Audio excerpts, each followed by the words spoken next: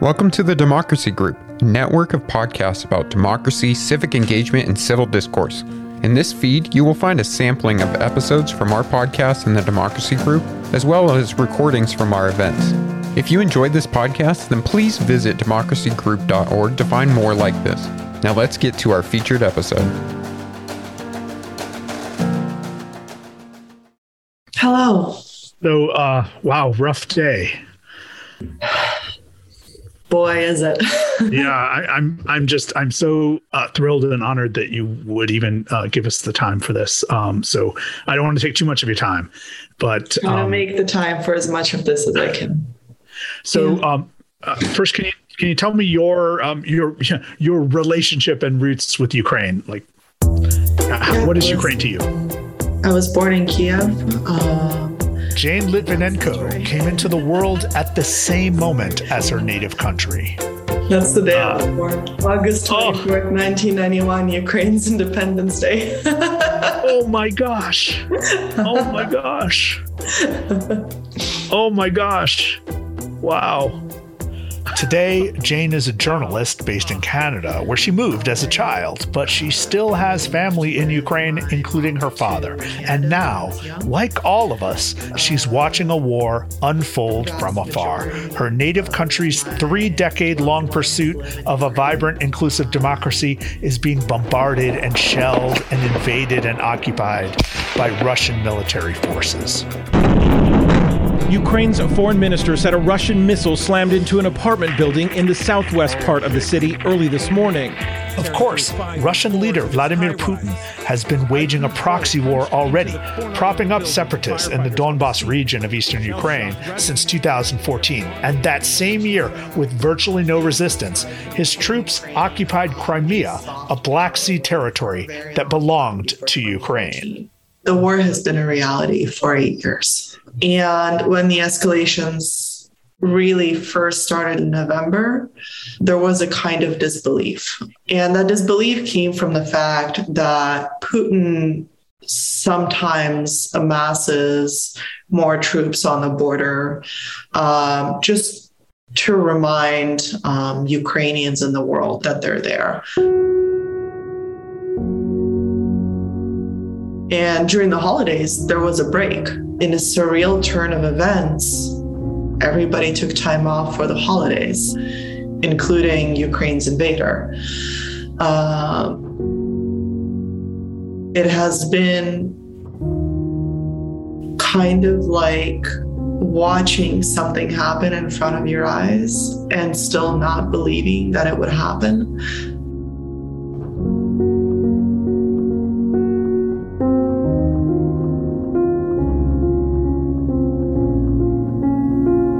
From the University of Virginia's Deliberative Media Lab, this is Democracy in Danger. I'm Siva Vaidyanathan. And I'm Will Hitchcock. Siva, as we just heard from Jane Litvinenko, Ukrainians may have taken a little time off over the Christmas holidays and New Year's, but they certainly have not been caught off guard by recent events. By all accounts, so far anyway, a larger and better equipped Russian army is facing fierce resistance and incredible resolve from their adversaries. Ukraine's military, along with civilians who've taken up arms, are battling in the streets of 3 major cities, including the capital, Kyiv. And as we record this on March 1st, it's anybody's guess how this will play out. In Kiev, residents are preparing for street-to-street fighting, mixing Molotov cocktails as fast as they can fill bottles. That's why we are fighting for our freedom, for ourselves, for our houses, for our children. We'll stand till the end.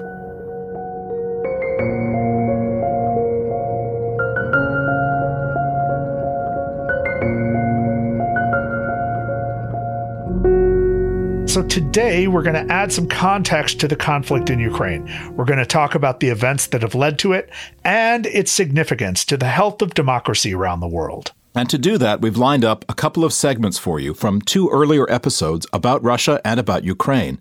But first, Siva, let's turn back to that conversation you had with Jane Litvinenko. So when was it that you spoke to her?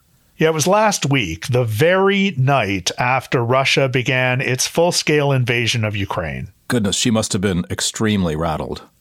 She was rattled, she was tired, but she was also hopeful. She said she was optimistic that her fellow Ukrainians would stand up to Putin, as they had when they flooded the streets of Kyiv and other cities in 2013 and 2014 in the Maidan Revolution. Now, back then, Ukrainian citizens threw out a Kremlin-backed president named Viktor Yanukovych.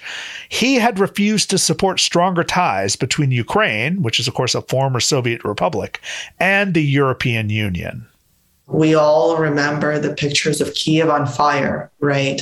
As protesters were in the millions fighting against Russian control of their country. And people lost their lives for that cause during that revolution. And the world was with them at that time. They won. They established a beautiful democratic nation that, of course, has deep growing pains as it tries to unshackle itself from the deep tragedy of it being ruled by USSR. But it flourished into this incredible country with art and beautiful culture and the best food you'll ever eat and genres of music that are so inventive. It's like they're a new genre in and of itself. And that is a threat to Putin. And he knew when the revolution was won that it was going to be a threat. And that is why he annexed Crimea. Right? It's really important to look at that 2014 context and at that battle for democracy, because it's the same battle. It's the same motivation. Those revolutionaries are fighting for Ukraine now, and Putin is fighting those revolutionaries still. I asked Jane what she makes of Putin's long game here. Like, why would he mount such a risky military venture right now in 2022? And she pointed out that we can't forget Putin's background, where he came from, or what he's been doing as he consolidated power over the past 20 plus years, including going after opponents in his own country, like Alexei Navalny, who was poisoned with a Russian nerve agent and nearly died in 2020. I would push back on the characterization that Putin's a rational man. He's a KGB agent, and that's really important to remember. He came from the KGB, and now he runs Russia like a mafia. And a part of every mafia is violence. In the last couple of years, he has helped put out the revolution in Belarus as well as in Kazakhstan. He has done everything he could to silence his critics at home by labeling free press as foreign agents, and not only free press, but non-government organizations as well. One particularly egregious example was him labeling an organization called Memorial foreign agent. And the reason why it's particularly egregious is because it's an organization that was established to keep track and uncover Stalin's abuses. And of course, we can't forget Navalny's poisoning, as well as Salisbury and various other violent attacks on protesters within the country that Russian dissidents have endured. And when we look at that all together, I think the motivation becomes very clear. Putin has said that the fall of USSR is a tragedy, has mischaracterized Ukrainian history, and has said that Ukraine is not a real nation. And so when taken in all of that context, his motivation, I think, emerges loud and clear. So that leaves me wondering what you, as a Canadian who is born in Ukraine, thinks about the United States and whether Ukraine can depend on continued support from the United States and from other allies. Because it seems to me like there have been many promises made over the years, and yet nobody has stood up to Putin in all of his low-level warfare that he's been engaging in. Do you have any faith that things are going to be different this time? I mean, what hopes do you have? What expectations do you have in terms of the United States, the United Kingdom, Germany, doing anything to bolster the future of Ukraine? So let me say this. If the West had stood up for democracy along the way, we would not have ended the road here. In the most elementary logistical issue that I can think of is, had the West supported the Belarus protests and the election of a legitimate president, had the West stood up against the torture of protesters in Belarus, Russia would not have been able to put tanks there today. The same tanks that are now threatening Kiev, the same troops that have now entered through Belarus to Ukraine, and the same troops that are threatening the homes of people I love. And this series of failures along the way, not just in Eastern Europe, we're talking about Ukraine now because that's where the escalation is. But globally, there's been a series of failures to support nascent democracies as they're fighting deeply abusive authoritarian regimes, has contributed directly to this escalation and to the loss of 137 lives today. And so there is an immediate need to course correct. Yes, we need the mother of all sanctions. Yes, they should sanction Putin himself. Yes, they should provide humanitarian aid. Yes, they have a responsibility to hand out visas like candy to anybody who is Ukrainian in name.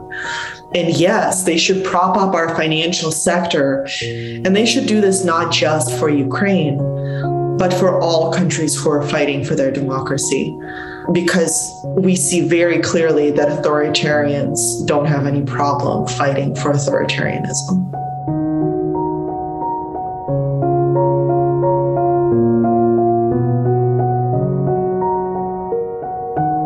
Jane Litvinenko is a freelance journalist and a senior research fellow at the Technology and Social Change Project, part of Harvard University's Shorenstein Center on Media, Politics, and Public Policy. She lives in Toronto. Democracy in Danger is part of the Democracy Group podcast network. Visit democracygroup.org to find all our sister shows. When we come back, the stories of a man with no face and a revolution bathed in orange, after this message from our friends. The Center for the Political Future at the University of Southern California brings together top Republicans and Democrats to transcend partisan divisions and explore practical solutions to our most pressing national and global challenges. On the Bully Pulpit podcast, every exchange is guided by standards central to the Center for the Political Future's mission. Respect each other and respect the truth. Opponents are adversaries, not enemies. And if you lose, don't burn down the stadium. Subscribe to the Bully Pulpit podcast today.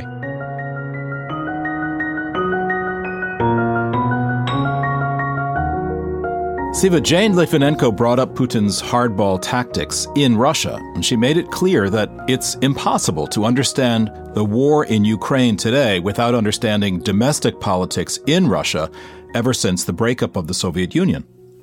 That's right, Will. You'll remember that back in our second season, Masha Gessen of The New Yorker told us about fleeing from Russia in 2013 after having been an outspoken critic of President Putin. The government was threatening to take my adopted son out of the family, and by implication also threatening the biological kids because they were being raised by a lesbian couple. And like many, many other people, I made the choice to leave the country.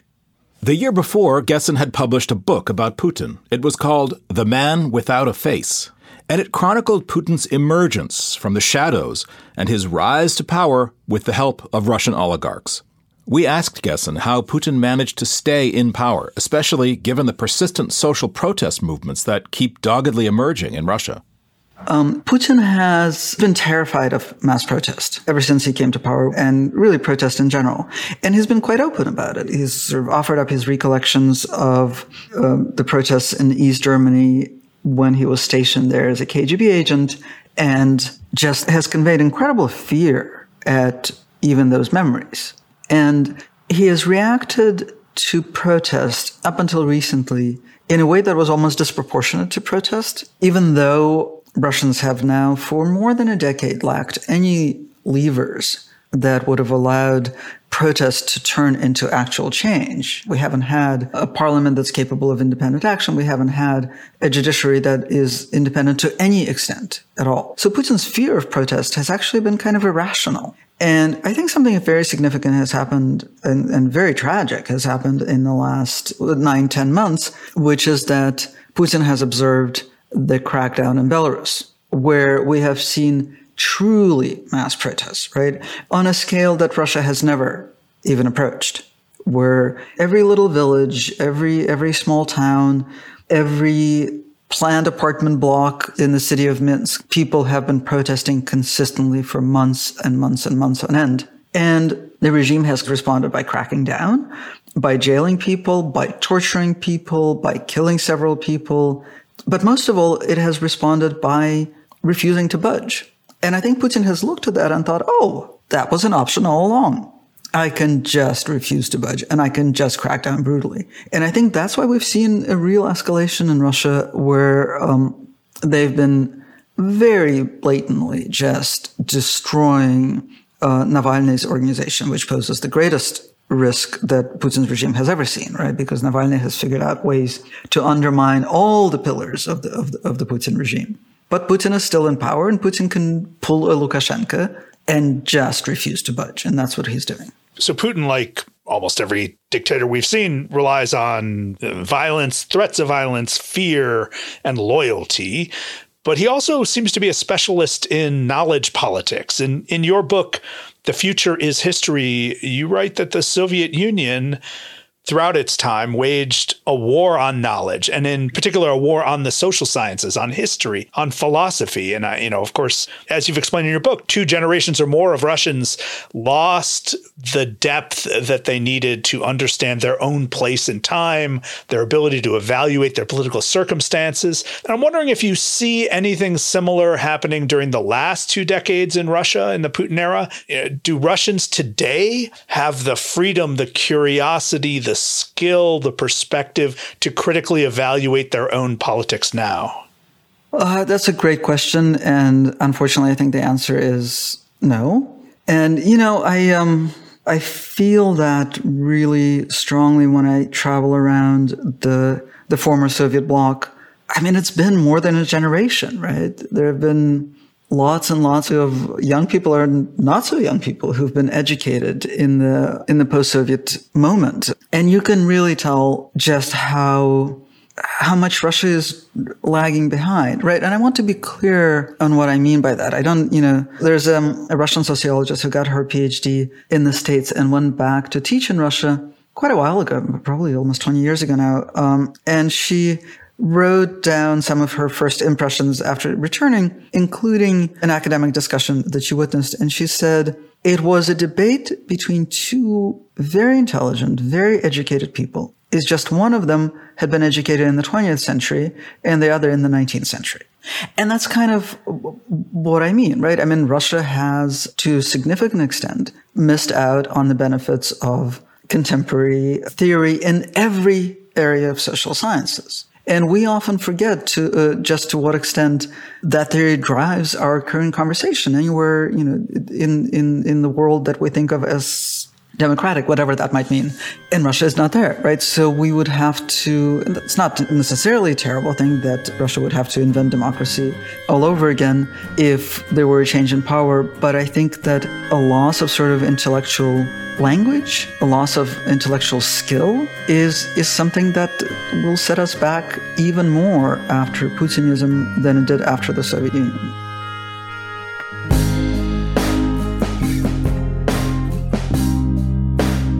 Masha Gessen is a staff writer for The New Yorker magazine and the author of 11 books, including The Man Without a Face, Surviving Autocracy, and The Future is History, How Totalitarianism Reclaimed Russia. We're going to come back to Ukraine now and hear more about the recent struggles to protect democracy in that country. Unlike Russia, Ukraine's social movements in the 21st century have proved fruitful, beginning with dramatic events in 2004. Day and night in the bitter cold, hundreds of thousands of reform-minded Ukrainians have chanted their candidate's name, angry that the West-friendly Viktor Yushchenko had been robbed of the presidency. That November, hundreds of thousands of people took to the streets in a civil resistance movement that became known as the Orange Revolution. But tonight they cheered with more hope. In a dramatic move, Ukraine's Supreme Court threw out the official election results, which had declared the Kremlin-backed Prime Minister Viktor Yanukovych the winner. The Ukrainian national election had just ended in chaos. There had been widespread evidence of corruption and fraud, but these protests led to a brand new election, and that election changed the course of Ukraine's political history. It sets the stage for a potential Cold War-style competition over Ukraine. At the doorstep of Europe, Ukraine has long been at the center of power struggles among its neighbors. Russia, Germany, Poland, Austria, and Hungary, they've all played a role in shaping and arguing over the fate of Ukraine, as Harvard historian Serhiy Plokhy told us in an interview last year. But what I wanted to say also that Ukraine is not just a place where the great powers of the world meet and can't agree. This is also a nation in its own right, the nation that tried to declare independence, to achieve independence 5 times in the 20th century. Ukraine, Serhiy said, became a nation with an agency all its own. And 10 years after the Orange Revolution, Yanukovych was ousted from power for the second and final time, forcing him to escape into exile in Russia. Ukraine emerged as a democratic country for a number of reasons, and one of those was this really very rich and very diverse history of the region, where you have parts of Ukraine that were for decades and centuries within the borders of Austria-Hungary or Poland or the Ottoman Empire or the Russian Empire, and they come with their own sense and understanding of national identity, and they come with their own political traditions. For example, the western part of Ukraine was more involved in the experience with electoral democracy in Austria-Hungary or in Poland than, for example, central eastern parts of Ukraine. And all of these regions, they have to find common language. And Ukrainians realized that very early on. In 1993, we have in Russia the bombing of the Russian parliament, rewriting of the Russian constitution, creating a constitution that Vladimir Putin now certainly benefits from. In Ukraine, there is also a crisis, but there are elections, there is no shooting, and there is a constitution that gives a lot of power to the parliament.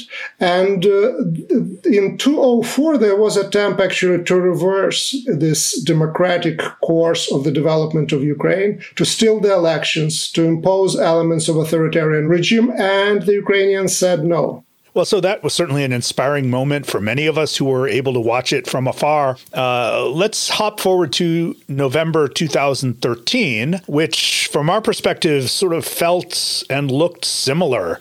At that moment, Ukraine blew up with a major protest movement that's generally referred to as the Maidan or Euromaidan revolution or demonstrations. Right? Then the government of the president at the moment, Viktor Yanukovych, had made a decision to postpone the signing of an agreement with the European Union that would have signaled closer ties with Europe. But of course, Yanukovych was very close to Moscow, very close to Putin. And these enormous protests erupted, right? And ultimately led to the ouster of Yanukovych. So that seemed to be a high point, but things haven't turned out so good since then. Could you tell us what else? What are we missing from this story? What's happened since? What has been the ultimate effect of the Maidan demonstrations of 2013? There are clear parallels between the events in 2004 and then 2013. But there are also differences. The events of 2013 ended up in violence, the first violence in Ukrainian history since it became independent. I remember with regard to the Orange Revolution of 2004, some of my friends were saying, what is wrong with you Ukrainians? You can't have a protest that wouldn't look like a street party. And that certainly street party, that peaceful process, that festival of freedom came to an end in 2013. The events had two layers. One layer got this name in the term used to define those events as Euro Revolution or Euromaidan. That was about orientation toward Europe. Another layer got its name in the name Revolution of Dignity, because Ukrainians showed in mass on the main street of Kyiv after the police beat up the students. And that was the red line for the majority of Ukrainians, that they refused to stay at home.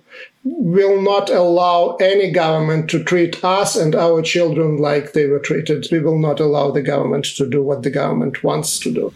You know, I want to pick up on that because I'm struck by this tradition of mobilization in the face of violence, of police brutality, maybe of authoritarian tendencies. Where does Ukraine get this sense of civil society and civil mobilization after having lived in the Soviet Union for so long under terrible conditions? What is the source of this ability to mobilize against authoritarian regimes? Well, in my book, The Gates of Europe, I write that Ukrainians are excellent and accomplished rebels and lousy state builders. So Ukraine historically lived under foreign rule and control for centuries. Ukraine is also the place that is known through the Cossacks, and Cossacks are known through their rebellions and revolts against the empire. Ukraine produced the largest anarchist movement and of Nestor Makhno, the biggest peasant army in the Russian Empire during the revolution. So in terms of mobilization against the state, Ukraine never had any problem at all. So what we see now after 2013 and 2014 and this ongoing military conflict and war going on in Donbass and war with Russia, effectively, is that Ukrainians for the first time started to mobilize around their state. And this is a big, big change historically. But in terms of standing up to their rights, Ukrainian history is full of examples like that. I love that notion of being great rebels but lousy state builders. That's right. Kind of a romantic but appealing national and we've seen it elsewhere. Characteristic, right? You've mentioned the Russian story a little bit. Let me just come to that. So following the Maidan revolution, Russia invades Ukraine and Crimea and then eventually annexes Crimea. Sergei, why has the annexation of Crimea been allowed to stand, this defiant act? Why has there not been adequate international response? There was very little international response, despite the fact that in accordance with the Budapest Memorandum, after Ukraine gave up its part of the Soviet nuclear arsenal, there were assurances given by Russia, United States, UK about the territorial integrity of Ukraine and sovereignty of Ukraine. And of course, all of that was violated. The lukewarm response that followed, in my opinion, is the indication that the world actually was not prepared at all. And there was also another thinking in terms that the majority of the population in the Crimea were ethnic Russians. So it was almost like the West was looking at Germany's behavior in Czechoslovakia with Sudetenlands, that, okay, yes, it was done in violation of all international rules, but maybe there is a bigger truth about that given that the majority are ethnic Russians. And then the idea was that it was an exception. It was one-time thing. This is not an indication of the trend in general. This is Russia gathering Russians and Russian citizens, and Russia will not go further.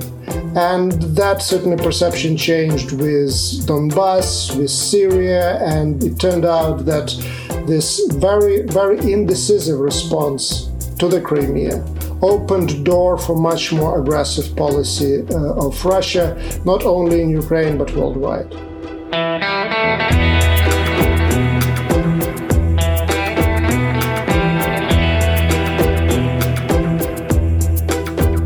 Serhii Plokhy is a professor of history at Harvard University.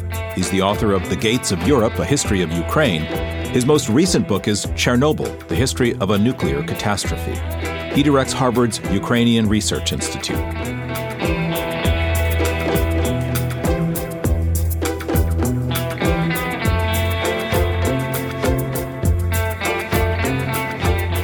Will, we have been paying attention to Ukraine and Russia since we started this podcast as both a symbol of a resilient democracy and a real multilateral threat to democracy. That's why we've been interviewing experts like Serhii Plokhy and Masha Gessen over the past few seasons.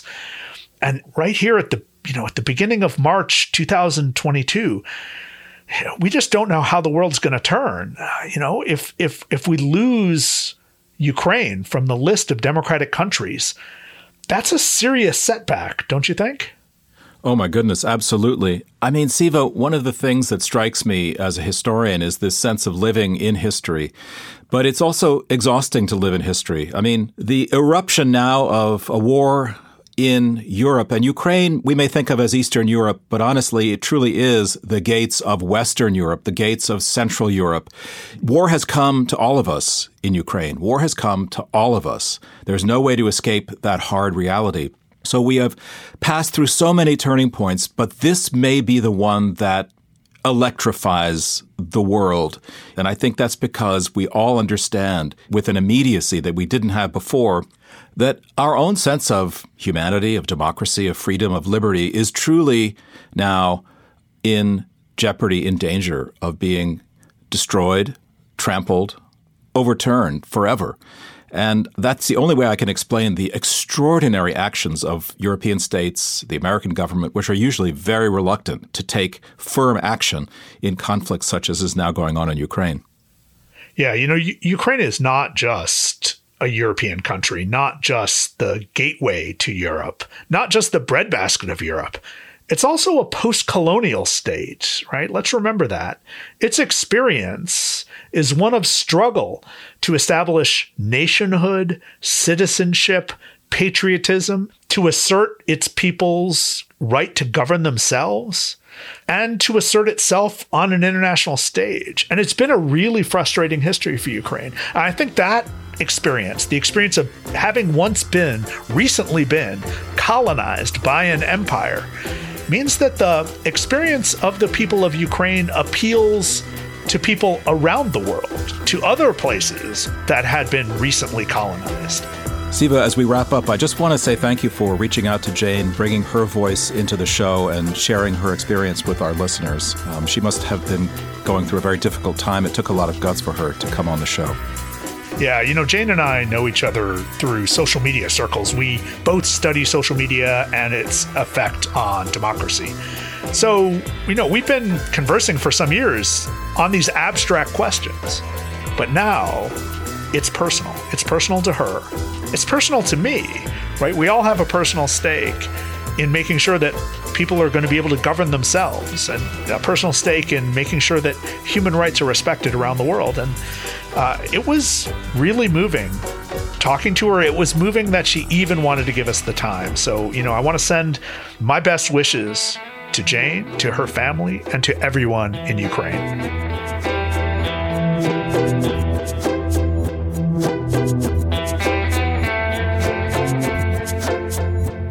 That's all we have this time on Democracy in Danger. Next week, we'll hear from author Jonathan Katz about America's own imperialist projects in the early 20th century. You have some people who are like, this was terrible. Let's stop these wars. Let's stop killing people. Let's stop killing people for profit. And then you have other people who are, essentially brutalized. Please stay in touch. Shoot us a tweet at DND Podcast. That's at DIND Podcast. Share this episode on social media and visit our webpage, dindanger.org, for more on what's coming up and a rundown of all our shows. Democracy in Danger is produced by Robert Armengol with help from Jennifer Ludovici. Sydney Halliman edits the show. Our interns are Denzel Mitchell, Jane Frankel, and Ellie Bashkow. Support comes from the University of Virginia's Democracy Initiative and from the College of Arts and Sciences. The show's a project of UVA's Deliberative Media Lab. We're distributed by the Virginia Audio Collective of WTJU Radio in Charlottesville. I'm Will Hitchcock. And I'm Siva Vaidyanathan. Until next time.